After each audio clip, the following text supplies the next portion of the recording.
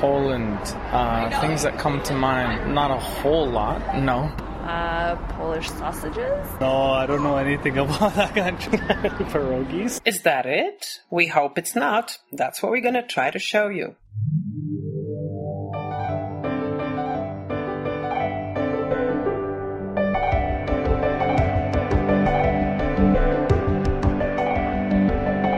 Welcome to Polcast, Pole and all that jazz.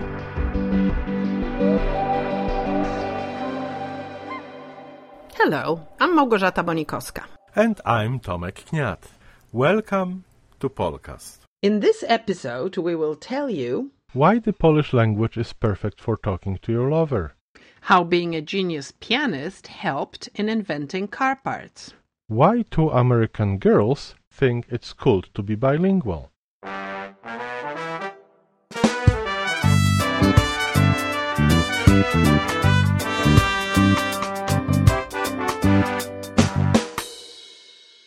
So by now you know that the Polish language is very difficult.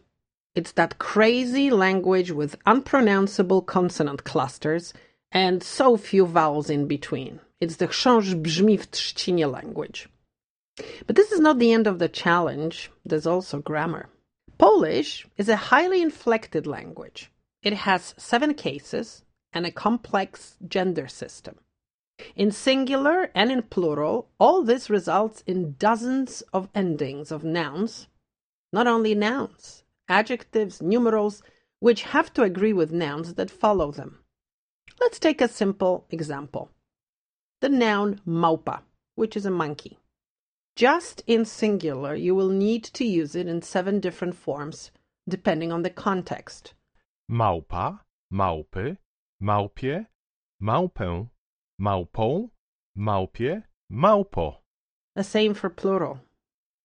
And if you want to precede it with an adjective, that adjective will have to change its endings accordingly to agree with the noun. Duża małpa, dużej małpy, dużej małpie, dużą małpę, dużą małpą, dużej małpie, duża małpo. But let's not despair. There is good news. Almost completely free word order. So you can put words in almost any order you want in a sentence. And no terrible articles the and a. And also something quite nice. Polish is a great language for expressing emotion. It can produce numerous diminutives, terms of endearment, of absolutely all nouns, not just proper names, but also common nouns. Let's take a noun kot, which is cat. Kot, kotek, koteczek, koteniek, kotuleczek, kociulek, kociulaczek, kotuś, kocio, kociątko, kocinka, kociak, kociaczek, kotunieczek. To chyba tyle. That's about it, she says, and she's just produced 13 diminutives of one noun. I can come up with, I think, 2 or 3 more. So imagine when you speak to your little son, how many words you can use in order to address him. Synku, which is my little son, syneczku, synaczku, synusiu, synulinku, synusieńku, many, many. And that's the beauty of Polish.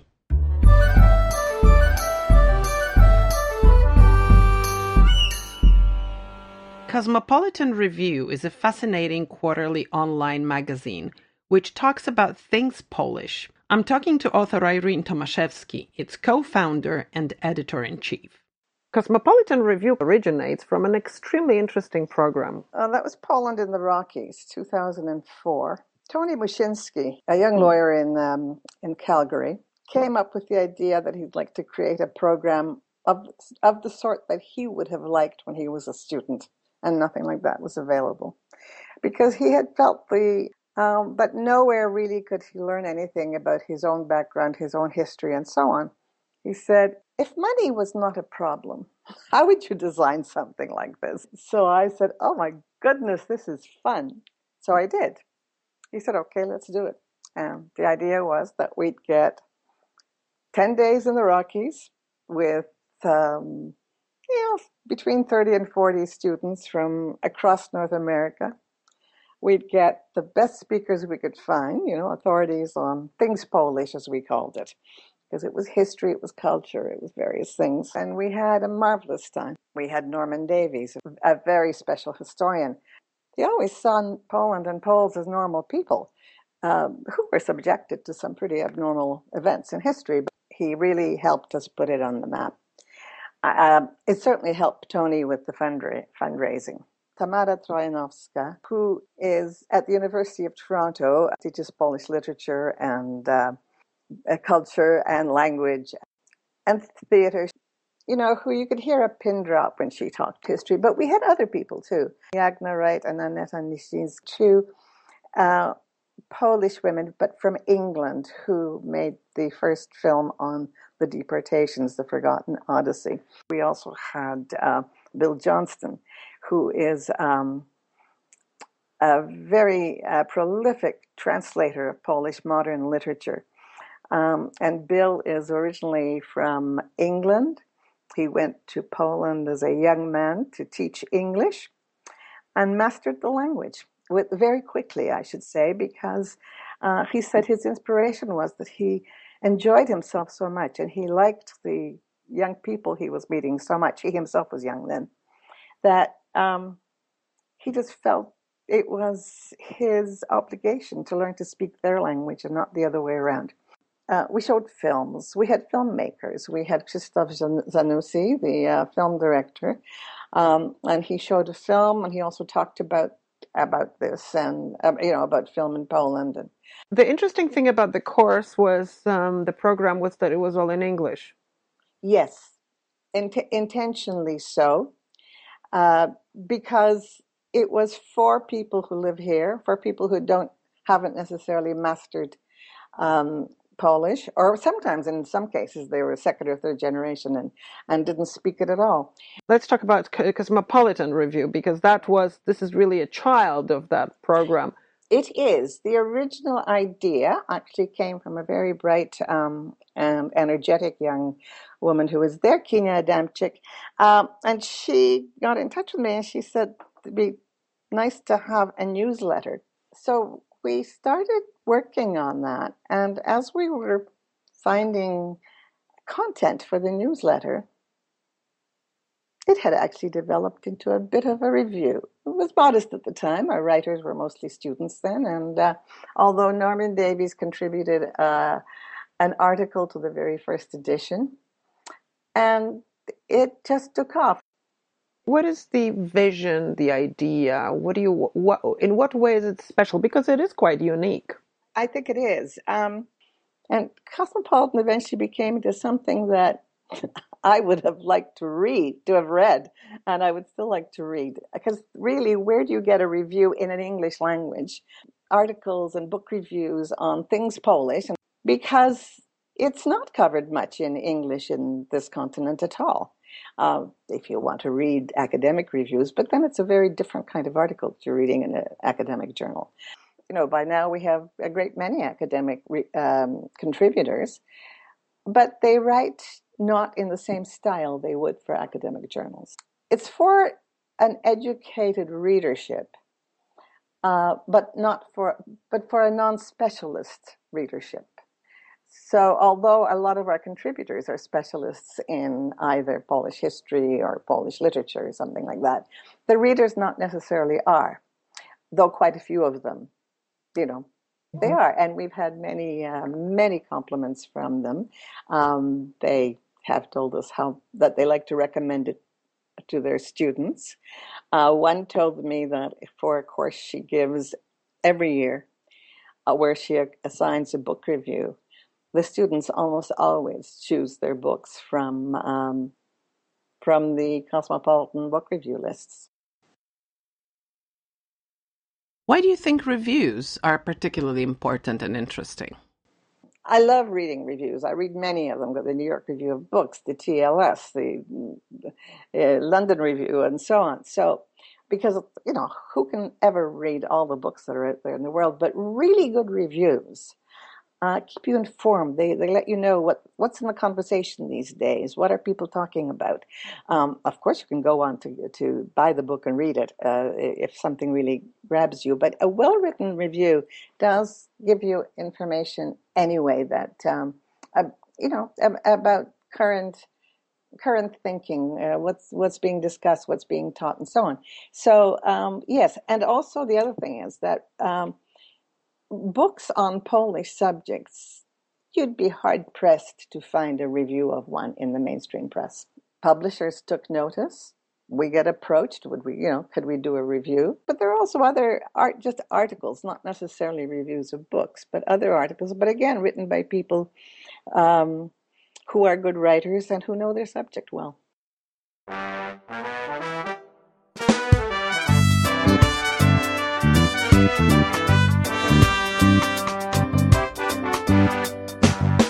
For full-length interviews, visuals, and a lot of additional information, please visit our website at mypolcast.com. Gasoline is not the only Polish invention in the automobile industry. Another one was invented by Joseph Hoffman. A passionate innovator with 70 registered patents, he designed his first automobile at the age of 25. And in this vehicle, he traveled across Europe. In 1909, he registered a patent for localization device, an ancestor of the GPS. His pneumatic shock absorber was used in cars and airplanes until the 1940s. There were also a furnace that burned crude oil, a house that revolved with the sun, and windscreen wipers. He came up with the idea of windscreen wipers thanks to the other passion of his life, his career as a pianist and composer. It was the metronome that inspired him to invent this indispensable car part. And the shape of musical notes inspired him to create a paperclip. Joseph Kazimierz Hoffman, born in 1876 in Krakow, played music since the age of 3 and had his public debut concert at the age of 5. A child prodigy, he became a virtuoso pianist. At the age of 9, Hoffman gave concerts in Germany, France, Holland, Norway, Denmark, Sweden, and Great Britain. At the age of 12, young Joseph Hoffman was probably the first pianist to record on Edison's phonograph. In 1887, being just 11 years old, he did an American tour with 50 recitals, 17 of which were at the Metropolitan Opera House. He was also famous for his extraordinary musical memory.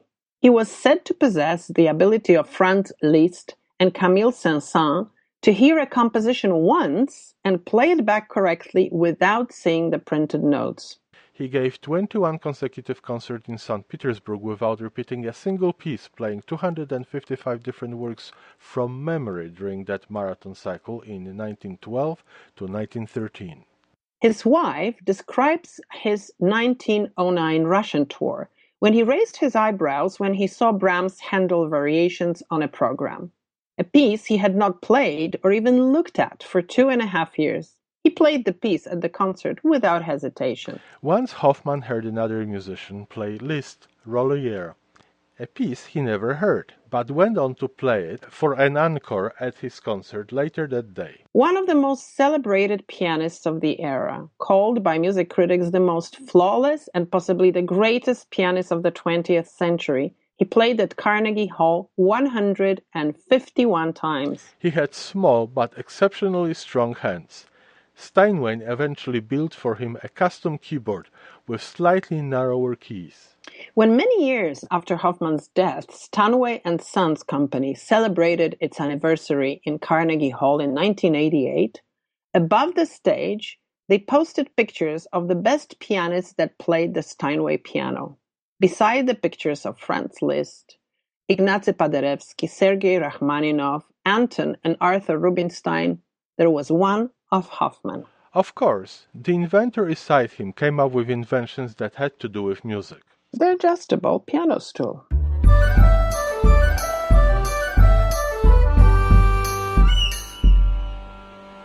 Nazywam się Victoria Mahoney i mam 11 lat. Hi, my name is Victoria. I'm 11 years old and I'm bilingual. Well, it means a lot to me. I feel like I'm really special because a lot of the other kids that I know just can't do it. And I just feel different in a really nice way. And also, because of that, I'm creative, and I feel like it's just good that I can go somewhere like Poland and know the language and understand everything. It's really an honor. My name is Natalia. I'm 16 years old. Mam na imię Natalia. Mam 16 lat. I'm 100% bilingual, but it means a lot to me. I'm able to talk to my family in Poland, which is really cool. I'm able to experience more than one culture, which is also really cool. It's definitely like something my friends are kind of jealous of. Like I can like talk to them in a different language. Like I'm able to talk to my family in Poland because I don't speak English, and I wouldn't be able to if I wasn't bilingual. It's really cool. Like it's part of my identity, and I know my grandma's like really grateful that she can talk to us. Victoria and her 16-year-old sister Natalia live in Fort Collins, Colorado. Their dad, Patrick Mahoney, is American, and their mother is Polish. Eliza Sarnacka-Mahoney is a Polish journalist, columnist, and writer who publishes on both sides of the Atlantic. She writes books on American life and politics, novels, and collections of poetry. On top of it, she is a linguist. As a mother raising two bilingual daughters, she is actively involved in the movement to promote and to popularize bilingualism in the Polish communities living outside of Poland. Her columns about bilingual home and education run in numerous Polish publications in North America. In 2015, she was behind the idea and helped establish the first Polish Bilingual Day, an annual festival celebrating bilingual education, as well as Polish culture and heritage among children of Polish immigrants. How common is bilingualism in the world? Up to half of the world's population may be bilingual. There are statistics that about 20% of Americans are bilingual, and I know that in Canada it's even higher, it's about 35%. You have been extremely interested in this issue, both professionally and also personally. Yes, I have two bilingual daughters who have been bilingual since birth. I have worked on it, I have supported it, and I am trying to spread the word that bilingualism is good for us for a variety of reasons, not only for social and cultural reasons, but also, and research has proved it, for cognitive development. Research has confirmed that there are actually significant changes in the brains of bilingual people, and especially bilingual children who are raised bilingually from birth. For one thing, we know that the area of the brain responsible for coding the language is the left hemisphere, and owing to modern technology, which is brain imaging, it has been shown that actually bilingual people have a bigger density in the gray matter, the area of the brain where all the processing of the information occurs. So the more of the gray matter we know, the better for us, because we can say we have bigger, better functioning brains. This is actual academic professional research that shows there are very strong cognitive advantages with people who are bilingual. And the most important is the enhanced executive control, and that's the area of the brain that is responsible for how we make decisions, how quickly we make decisions, how well we perform when we have to switch from one task to another. And all of these are obviously translate into a better academic performance, better way of thinking, quicker thinking, and more accurate thinking. Bilingual people also are usually more creative. There's a special label. It says the bilingual advantage or bilingual edge, meaning that bilingual people have something that the monolinguals don't. And it's not a matter of sheer intelligence.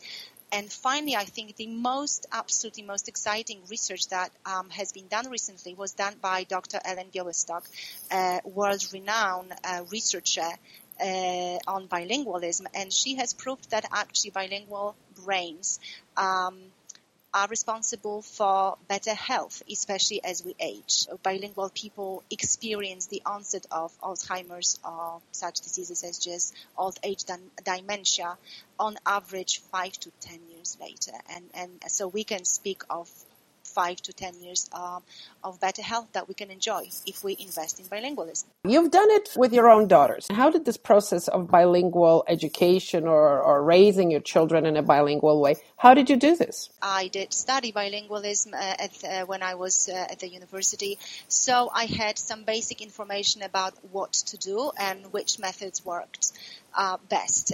So in our house, although the language of our family is English, that's how we communicate, I chose and I remained very consistent throughout all the years of my children's life to speak to them only in Polish. And that method of raising bilingual children is called one parent, one language. So we are one parent, one language family.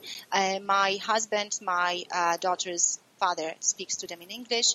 I speak to them in Polish. Then when we're in a family situation, we use English. Although more and more often also Polish, my husband has picked up a fair amount of language over the years. But I pretty much just remained very, very consistent. Of course, consistency in speaking it is not the only way to achieve it. There are also other factors involved, which is seeking out very consciously opportunities for them to practice the Polish language, investing in media, various media, which is films, movies, traveling to Poland, contact with other people from the Polish community, again, trying to nourish relationships with other kids who speak Polish. We do not go to a Polish school because it is a little too far away to drive, but we do try to participate in some events organized by that school from time to time. I think this is a key. The children need to feel they need to use the language and they need to be interested in it. They need to have a good relationship with the language and the culture. And that is obviously up to us parents. How about your husband? How did he feel in this setup? That is a very big issue indeed. My husband supported the decision which we made ourselves that our children will be bilingual from the very beginning. I praise him and I thank him that he gave up so much, especially in early years when his Polish was not very good and he just didn't understand and didn't participate. But he trusted me, he did research, he educated himself on bilingualism and benefits, and he just totally supported us. Why did you decide to go for this experiment? The number one reason was that I wanted to make sure my children could speak to their relatives. And I didn't want them to grow up in the States and not be able to talk to their grandmother or their aunts or uncles. The other one is, I don't know, like a lot of Americans, I'm sort of fascinated by Europe. There's this sort of tie to what I call the old world, and I wanted to make sure that they felt like where they came from is not a strange and exotic place, but it's a place that they've got home and that they have ties to. It requires quite a lot of sacrifice on your part, right? Because there were obviously situations in which you could not participate.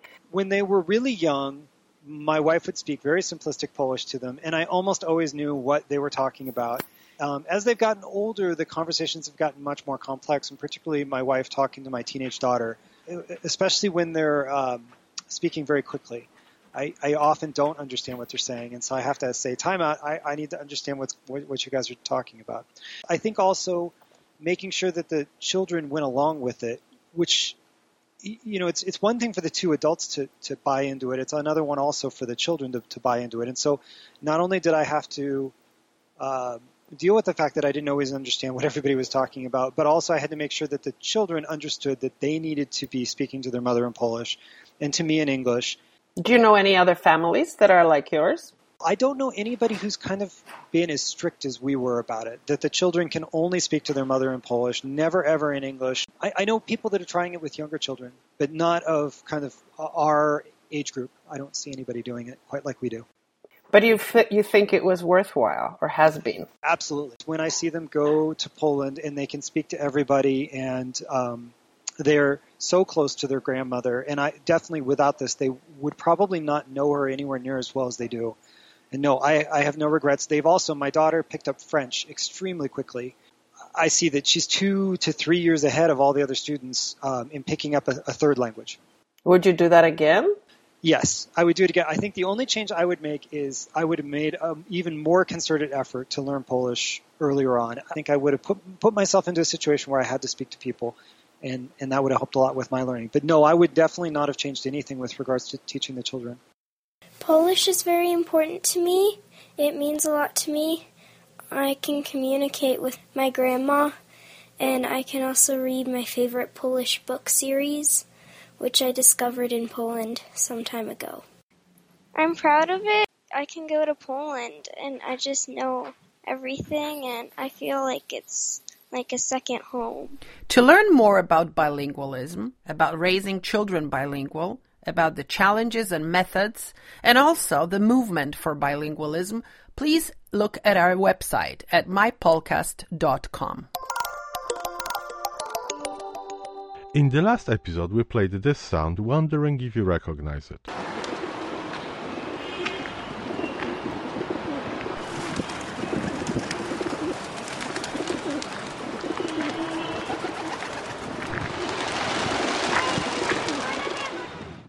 Do you remember a story about Hejnal?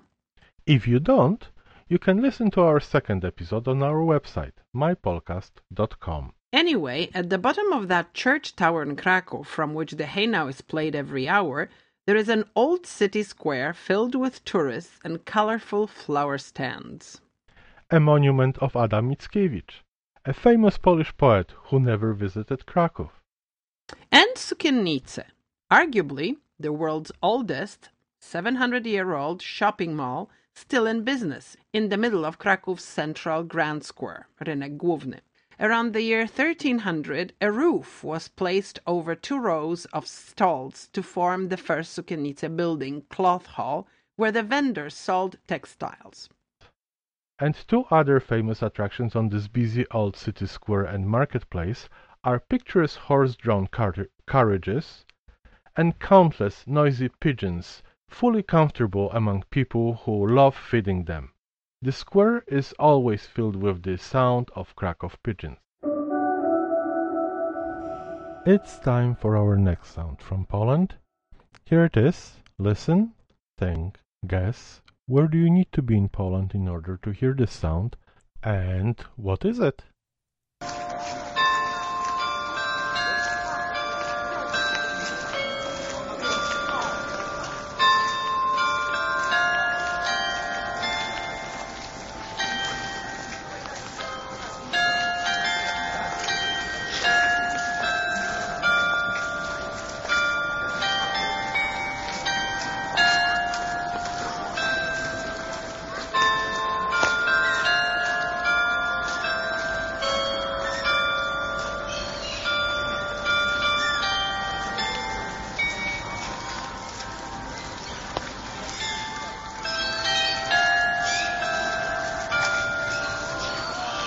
You've been listening to the 6th episode of Polcast.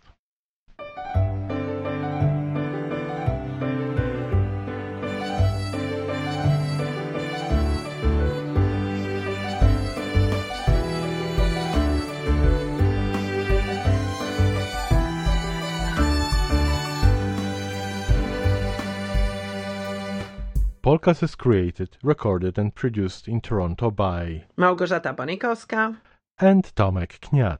For full-length interviews, visuals, and a lot of additional information, please visit our website at mypolcast.com. In our next episode, we will tell you how an American professor remembers his 3 years in Poland, which included martial law, what Polish invention is commonly used in electronics, and how a Polish-Canadian jazz vocalist decided to live in Poland. And we leave you with Chopin's Minute Waltz, played by the best pianist among car inventors.